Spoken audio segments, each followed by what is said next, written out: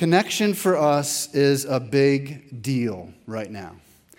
And I think Jesus would say, you're right. But he might add this question or caveat, connection to what? Connection with whom? Because what we're connected to is ultimately going to shape and impact our lives. Now, last week, Kenny drew our attention to that little word in. Do you remember that? In. That little word is one of the keys to unlocking this passage. Jesus uses this over and over. In me, in me, in me. In is mentioned 14 times in this short 11-verse passage. In me, in me, in me. Casey Willax is a YouTuber. My kids are super into him. He's a snowboarder. He's a surfer. He's a skateboarder. My kids love him. And I actually have come to like him too. He's a really, really down-to-earth guy. Well, last winter, he kind of puts it out there on Instagram. Hey, I'm coming to the East Coast. I'm going to do some snowboarding. Can I crash somewhere? Is anybody on the East Coast out there that can let me crash there? I've even got a van. All I need is your driveway. So Silas, my son, direct messages him and says, yeah, you can stay with us. Dad, Casey's coming to stay with us. Is that cool? Who's Casey? Casey who? Yeah, he said yes. All Casey says is, cool, thanks.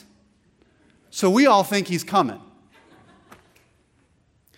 Friends, I'm telling you, you could have basically just given my kids $1 million. Like, they were hyped. Casey Willax? Like, he's actually going to be here?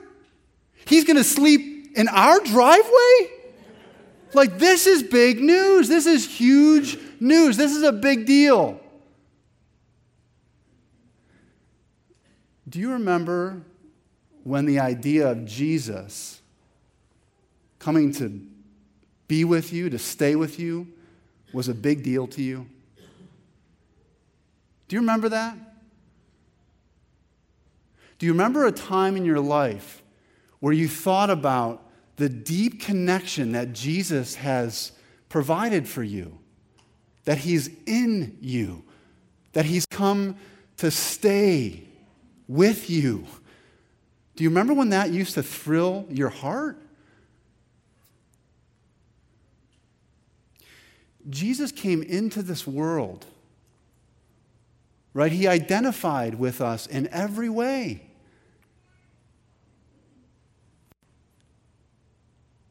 He worked. He slept. He laughed. He cried. He had people that liked him. He had people that didn't like him. Jesus took on your very identity in every way except without sin. Why? Just so that you wouldn't go to hell when you die? Jesus took on your very identity so that you would take on his. He experienced all of life for every one of us so that we would experience the kind of life that he came to provide for us. He shared in all of our experiences that we might share in him. He came to stay with us, that we might be connected with us on the deepest possible level. One of the writers on the book of John said, this is the essence of Christianity. When anybody says something like that, that should get our attention. Right, really, the essence? Like the very core, if you boil it all down, this is the core of my faith? Union with Christ is the very essence of Christianity. Jesus coming to be in you, to be in me. He initiates this union. He secures it by dying and rising again. This union is fulfilled by our responsive love and our responsive obedience to Jesus. This union, being in Christ, is the essence of our faith. But so often, don't you? I forget that. But friends, ultimately, this passage is about being in Christ. If you're in Him, your life is going to bear fruit. You can't be in Jesus and not. If we're in Him and He is in us, that's how we live a life, a connection in life that's actually fruitful, life-giving, productive, successful, not as the world defines it, but as Jesus defines it. Being in Christ is what this whole passage turns on. Now, let's think a little bit more about what this means. This is kind of all introduction. I'm going somewhere, okay? So stick with me here. This idea of Jesus being a vine, like He's not just pulling that from anywhere, right? He's getting that from somewhere. Where is He getting that? He's getting it from the Old Testament. Israel is described in the Old Testament as a vine. God's people, God's nation, the nation He brings out of Egypt and plants in the promised land so that they might flourish. They're a vine. The prophets talk about this in terms of like God coming and looking at His vine, expecting to see some fruit, love, justice, equity, peace, worship. That's not what He finds.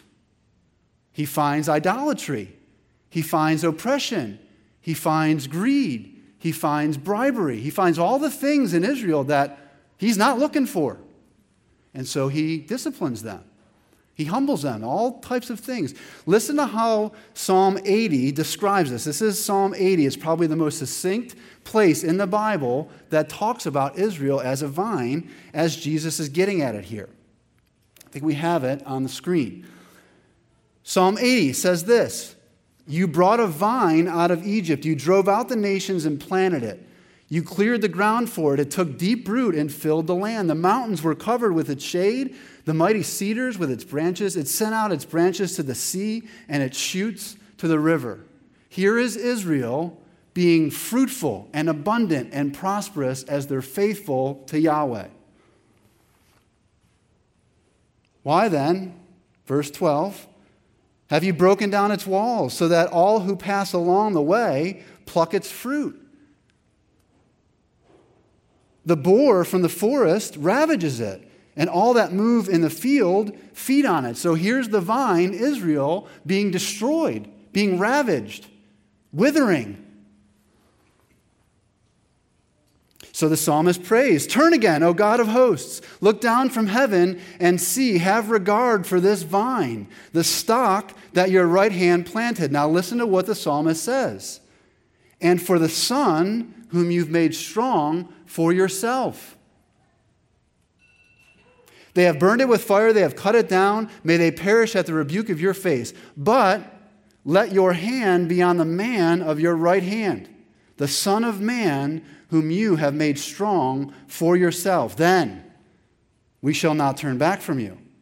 Give us life, and we will call on your name." You see what the psalmist is doing here? He's using two images for the one nation Israel. He says they're like a vine, and they're also like a son. And when God's favor rests again on Israel, on this Son of Man, that's who's going to turn them back. That's who's going to give them life. That's who's going to cause them to be fruitful. So do you see what Jesus is saying here in John 15?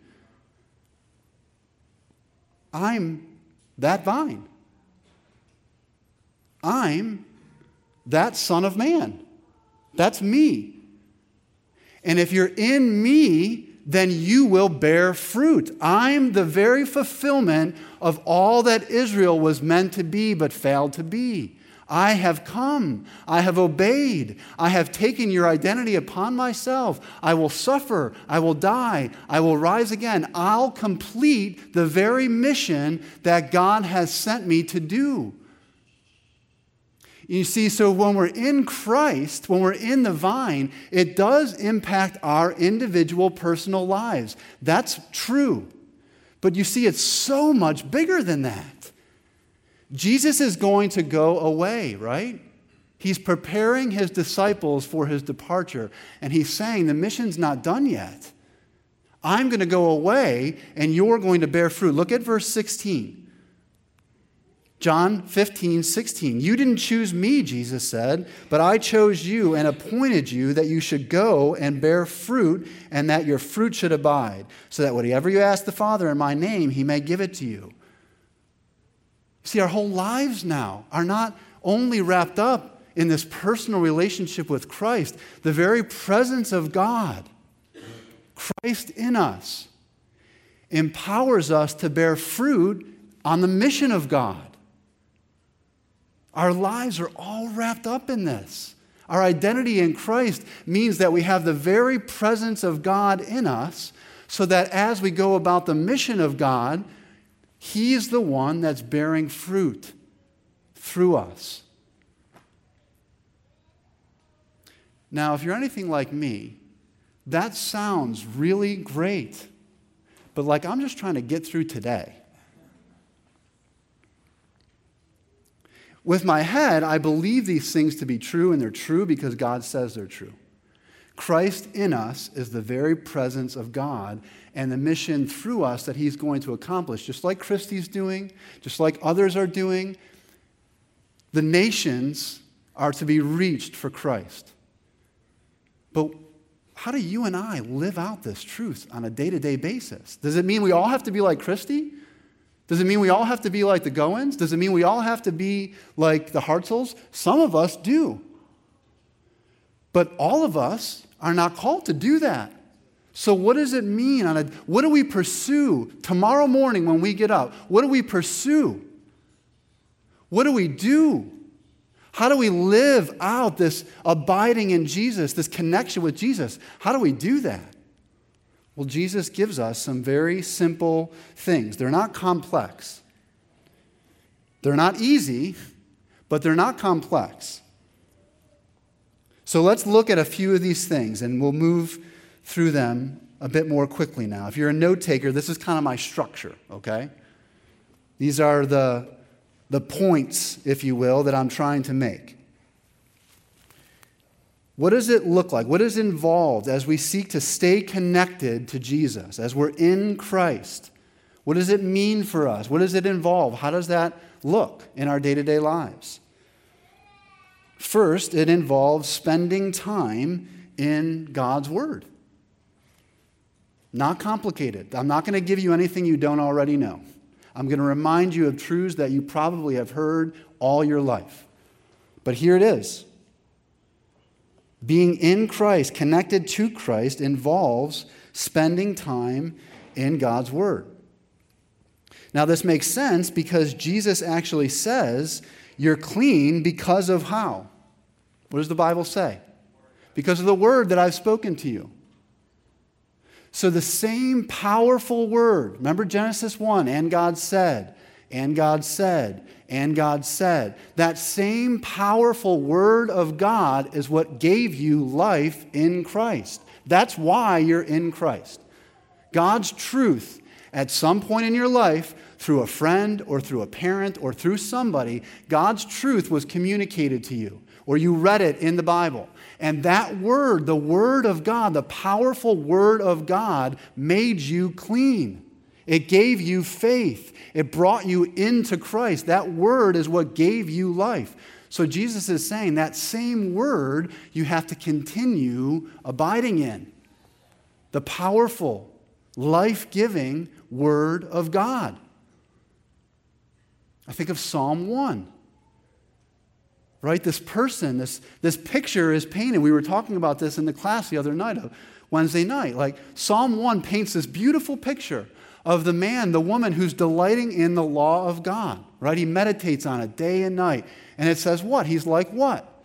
A tree planted by streams of water, bearing its fruit, its leaf not withering. In all that he does, in all that she does, he prospers. Do you see what he's saying there? It's the Word of God active in us. It's as our lives are shaped, our lives are molded, our thoughts are informed, our hearts are instructed. It's as God's Word is what molds us and shapes us and fashions our lives so that we actually think God's thoughts after Him. We begin to believe the truths that He's communicated to us, and they transform our lives slowly over time. It's God's Word in you. That's how we stay connected to Christ. Now, so often we get so distracted from that, don't we? Like we know that that's true. But we get so distracted, we focus so much of our time and our energy on our careers, right? On our kids, on the right sports teams, on fantasy football. You know, you can just go right down the things that aren't in and of themselves bad. Like there's nothing wrong with those things. I should focus on my wife. I should focus on my kids. But there's a sense in which when those things become primary, when I occupy all of my time with all the stuff of this life, I actually begin to distort those things, even good things. And what Jesus is saying for those that are in Christ, Christ followers, your primary focus is not to be on those things. You need to abide in my word. Friends, are you taking the time? Are you spending time with Jesus, with this book open? I'm not asking that to condemn you. I'm just saying, Jesus is saying, if you want that life-giving connection, this is one of the ways that it gets done. You've got to spend time with me in my word.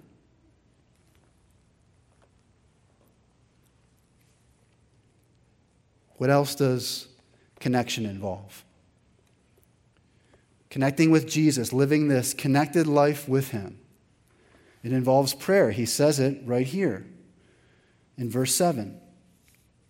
If you abide in me and my words abide in you, ask whatever you wish and it will be done for you. Now that's a stunning promise. Does that mean like I asked Jesus for a new car or a new house and more money, he's going to give it to me? That's not what Jesus is saying here.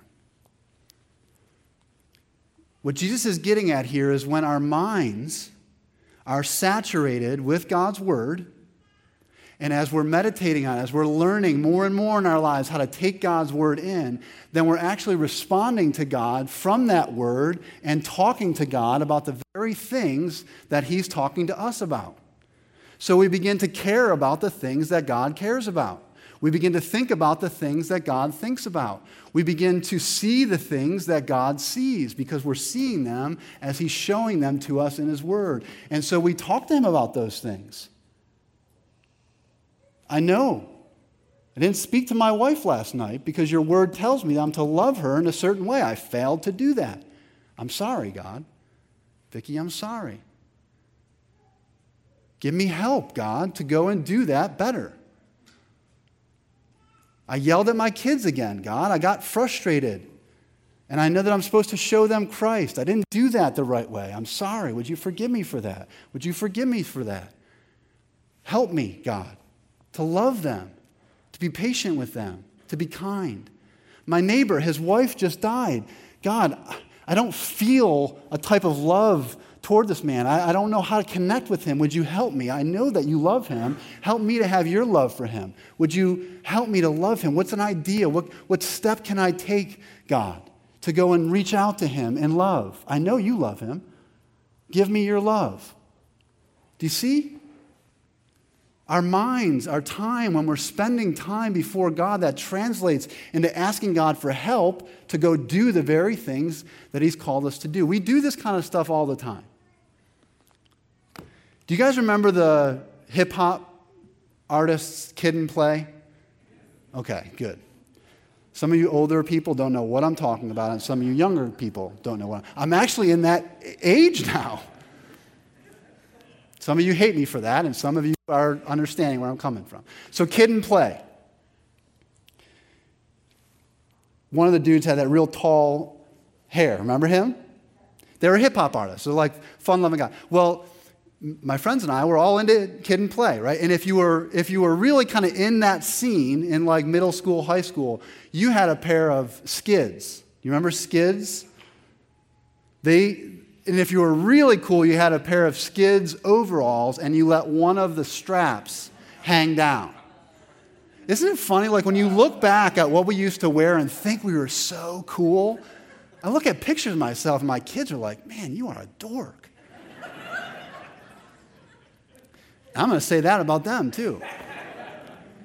But the point I'm making here is as you spend time with people, now I didn't know Kid and Play, but I spent a lot of time listening to their music. And as you spend time thinking about those things, like there's a putting on that you naturally do. You begin to put on, you begin to act out, you begin to be influenced. Your life is shaped by who you're in relationship with. I was shaped by them.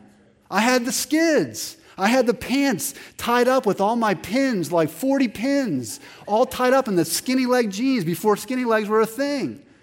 Right? We're shaped, we're molded by the things that we're in relationship with. Jesus is saying for the Christ follower, you are in me. I am in you. I want you to be shaped and molded as you spend time in my word, as you spend time praying, as you spend time asking about the things that are going on in your lives, as my will is revealed to you, your life is going to be shaped and molded to the way that I want it to look. You're going to bear fruit for me. That's what Jesus is calling for those of us in Christ.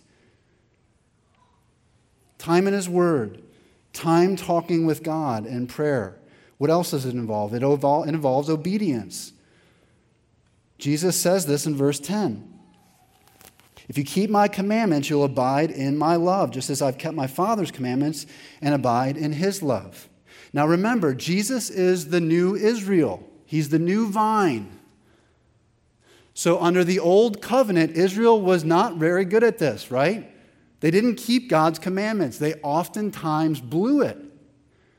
Under the new covenant, God said, I'm going to give you a new heart. I'm going to put my spirit within you. That's what Jesus has been talking about. I'm going to put my spirit in you so that you might walk in my ways. You might live my commandments. You might keep my commandments. That's what's involved about being in Christ. He's given you're a new person now. He's given you a new heart. You've got a new spirit. Your identity is completely changed. Your old person is dead. You died with Jesus on the cross. You are dead. And the new man, the new woman that's alive is alive in Christ by the power of the Spirit that's in you. So His calling you to obedience is not impossible. It's not legalism. It's not a thing that you cannot do. He has made it possible for all of us in Christ with the new nature that He's given to us. Now, the word love here is important because a lot of us get this mixed up. We think that I gotta act in a certain way to keep God's love.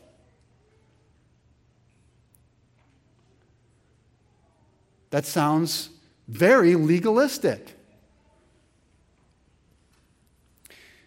You know in the Bible that verb tenses are really important, right? It depends on what verb tense is being used. This verb is talked about the love of God the Father for the Son. This is a love from eternity past. It's a love that began before time was even a thing. It's something that's completed in the past that has present consequences and future implications. So the love that the Father has for the Son is a completed love. It's done. It's a love that loves because it loves. And Jesus says, if you're in me, I love you that way. That's a completed love. It loves you because I love you because I'm love. And there's nothing that you can do to earn that, and there's nothing that you can do to lose that. However, in the same way, in the parent-child relationship, when one of my kids is not doing what I tell him or her to do, the enjoyment of my love is interrupted. they're never going to cease to be my child. That's done. I will always love them, and they will always be my son or my daughter. But for a moment in time, there's something now that's come between us, and we got to deal with that so that we can return to the experience and the enjoyment of our loving relationship with each other. That's what Jesus is getting at here. Some of us feel very disconnected with Jesus and with God right now, and it's simply, can we just be honest, it's simply because you are not doing what God is telling you to do. There's no other way around that. Right? You know that Jesus is calling you to do something, and you don't want to do it, and I can totally relate to that. But the joy that Jesus is calling you to have, the joy that he wants to give to you, it's not a feeling that you have before you obey. It's something that comes as you obey, right? Just like when you get up and you know you're supposed to go to the gym, or if you're in any type of exercise, if you're a runner, what have you. Whenever, or any kind of discipline, if you know you're trying to do this diet, or you're trying to be more intentional about time management, whatever. You know that a lot of times you don't feel like doing those things. It's not the feeling that you're waiting for in order to get the joy from them. It's in the actual doing of the thing that you know you're supposed to do, that sense of satisfaction, right? That sense of completion, that joy that you get from doing the right thing, that's what Jesus is after here. So can I just encourage you, if there's something that God is calling you to do, you just know it. But you're kind of putting it off until you're feeling a kind of way about that. Obedience is not a feeling thing.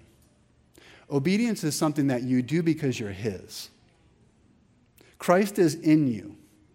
The Spirit of God is in you. And you obey because he's telling you to obey him. And you'll feel a certain way about that when it's done. The joy that he promises you will be yours. If you've ever obeyed Christ, you know what I'm talking about. It might not be something that you want to do, but it's something he's calling you to do, and the joy that's waiting for you, the joy that's promised to you, will be sweet and it will be certain. Do what God is calling you to do. Okay, so these are all things I'm saying that these are the practical ways that we connect with Jesus on a day-to-day basis. These are the things that we do, you might say. What about something else that's done to us? If you caught that first couple verses, you see how God is described as the vine dresser, the gardener. And he takes away branches and he prunes branches. Jesus is making here the distinction between the true follower of Christ, the true believer, and the false one. So think Judas and the rest of the apostles. Judas is gone now. And what Jesus is saying here is that if you're in me, you're going to bear fruit. But part of being in me involves this pruning process from God the Father. And let's just be honest, none of us like pruning. Vicky is a real green thumb, my wife. And she's real comfortable with me staying right by her side when she's doing the pruning, just as long as I'm following her directions. So we have tomato plants, and she allows me to pick off the suckers, I think they're called, like in the elbow of the tomato vine. You got to pick out those little suckers so that the sap and the energy gets to the right branches, and you have tomatoes. She doesn't like it so much when she sees me come out with my trimmer, my weed whacker. We have gotten into countless arguments in our front yard because inevitably I mow down something I'm not supposed to mow down. She's not okay with that. She gets real nervous when she comes home and I've got my chainsaw out. Like this summer. So we've got these arborvitae bushes. They needed to be cleaned up a bit. So I got my chainsaw out. She was gone for the day. Now, when she came home and saw the chainsaw and then took one look at the arborvitae bushes, she just about had a panic attack. She's not down with pruning with chainsaws. Sometimes I think that's how we view God in times of pruning. Like he's this chainsaw God, and he's coming to hack us up. And it hurts. And we get angry with him.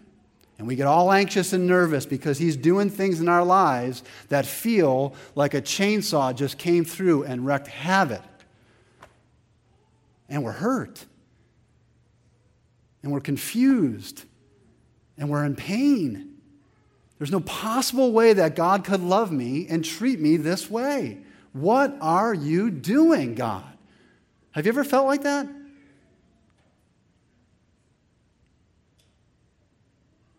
The pruning process as a Christian has got to be one of the most painful experiences we endure. But it is an experience that we endure. Have you ever seen one of those bonsai trees, like the Mr. Miyagi trees? My wife and I went to the flower show in Philly. And they've got them all lined up.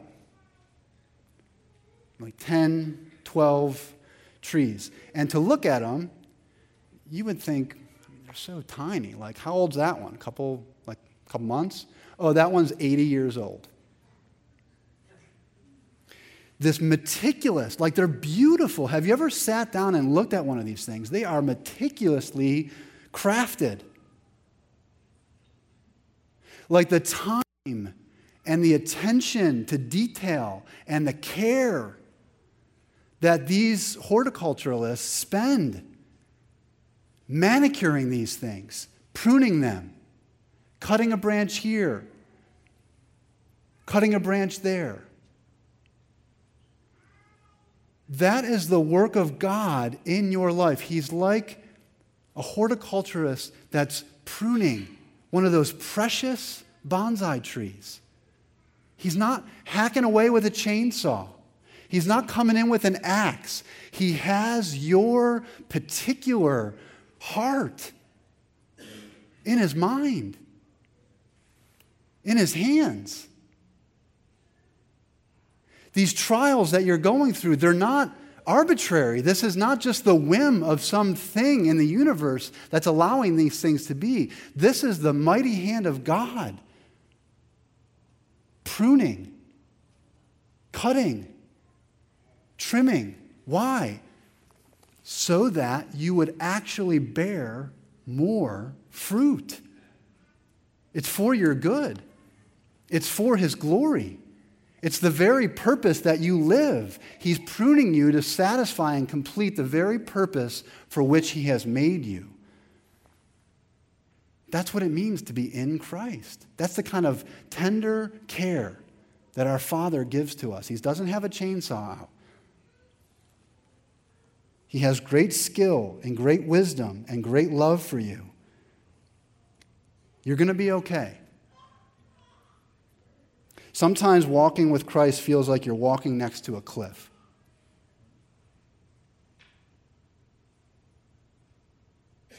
And sometimes you realize, oh, it's not a cliff that I'm walking next to, it's a wide open field. You're going to be okay. God has you right where he wants you, and you're going to be okay. He's going to walk you out into a wide open field that is hard right now, but in time you will see that his purpose and plan for you is wise, it's good, and it's loving. And the fruit that he's producing in you right now is a fruit of endurance. It's the fruit of perseverance. It's the fruit of faith, trusting him for his good pleasure and his good purposes. Let me share this quote with you. I was really affected by this week as I was thinking about some of you and even some of the pruning I think God's doing in my own life. Bruce Milne, this is a great commentary. He says, pain produces. Pain produces. This is one of the primary laws of spiritual growth. It's commonplace both of horticulture and the Christian experience that the harder the pruning, the greater the fragrance and beauty which will later be released. I love that. Do you feel like you're being pruned hard right now? The harder the pruning, the greater the beauty and the fragrance to be released. Our Heavenly Father is hungry for the fruit from His vine, and in order to produce it, He'll often, in His pruning, cut deeper than we should ever have chosen. But at the harvest, the sower and the reaper will be glad together. Friends, you're going to be okay. And in time, you will rejoice with God as your pruner, because you'll see the fruit that has been born in your life as a direct result of the trial that you walk through. That's what He promises here. We're going to close in worship so the band can return. I was thinking about how would I sum this all up? I'm trying to land the plane now, right? How do you sum all this up? What is the main point that Jesus is trying to communicate? Like, what am I supposed to hear? What am I supposed to remember tomorrow morning when I get up? Here's my best attempt for all of you and for myself. In Christ, we bear fruit for Christ by staying connected to Christ. In Christ, we bear fruit for Christ by staying connected to Christ. You see, it's Christ in us that's responsible for the fruit. We don't preoccupy ourselves with the fruit. What we preoccupy ourselves with is staying connected to Jesus. As you stay connected with Christ, which is true of you because you're in Christ, your connection with Him will result in great fruitfulness in your life. It's already happening. I think the goal here is to have that type of connection, like my kids. To have a type of connection with Jesus that as soon as I'm tempted, as soon as I fall in sin, as soon as I feel that anxious feeling, as soon as I start to be overwhelmed once again in life, as soon as I'm confronting something that seems so much bigger than me, I don't know what to do or where to go. The moments when I just want to escape, I just want to get away from it all. I'd be like my kids and I would see those moments, wait a second, I think I just got disconnected. Time to run back to Jesus. Time to run back to Him. Time to reconnect with Him, because that's how I'm going to move forward in the power of His Spirit, controlled by His Word, and experience the very rest and the non-anxious presence that Jesus wants His followers to have. That's joy. That non-anxious contentment that God's with me and things are going just as they ought to go. I want that rest for us. I want that rest for myself. We get it by staying connected with Christ. Let's worship Him.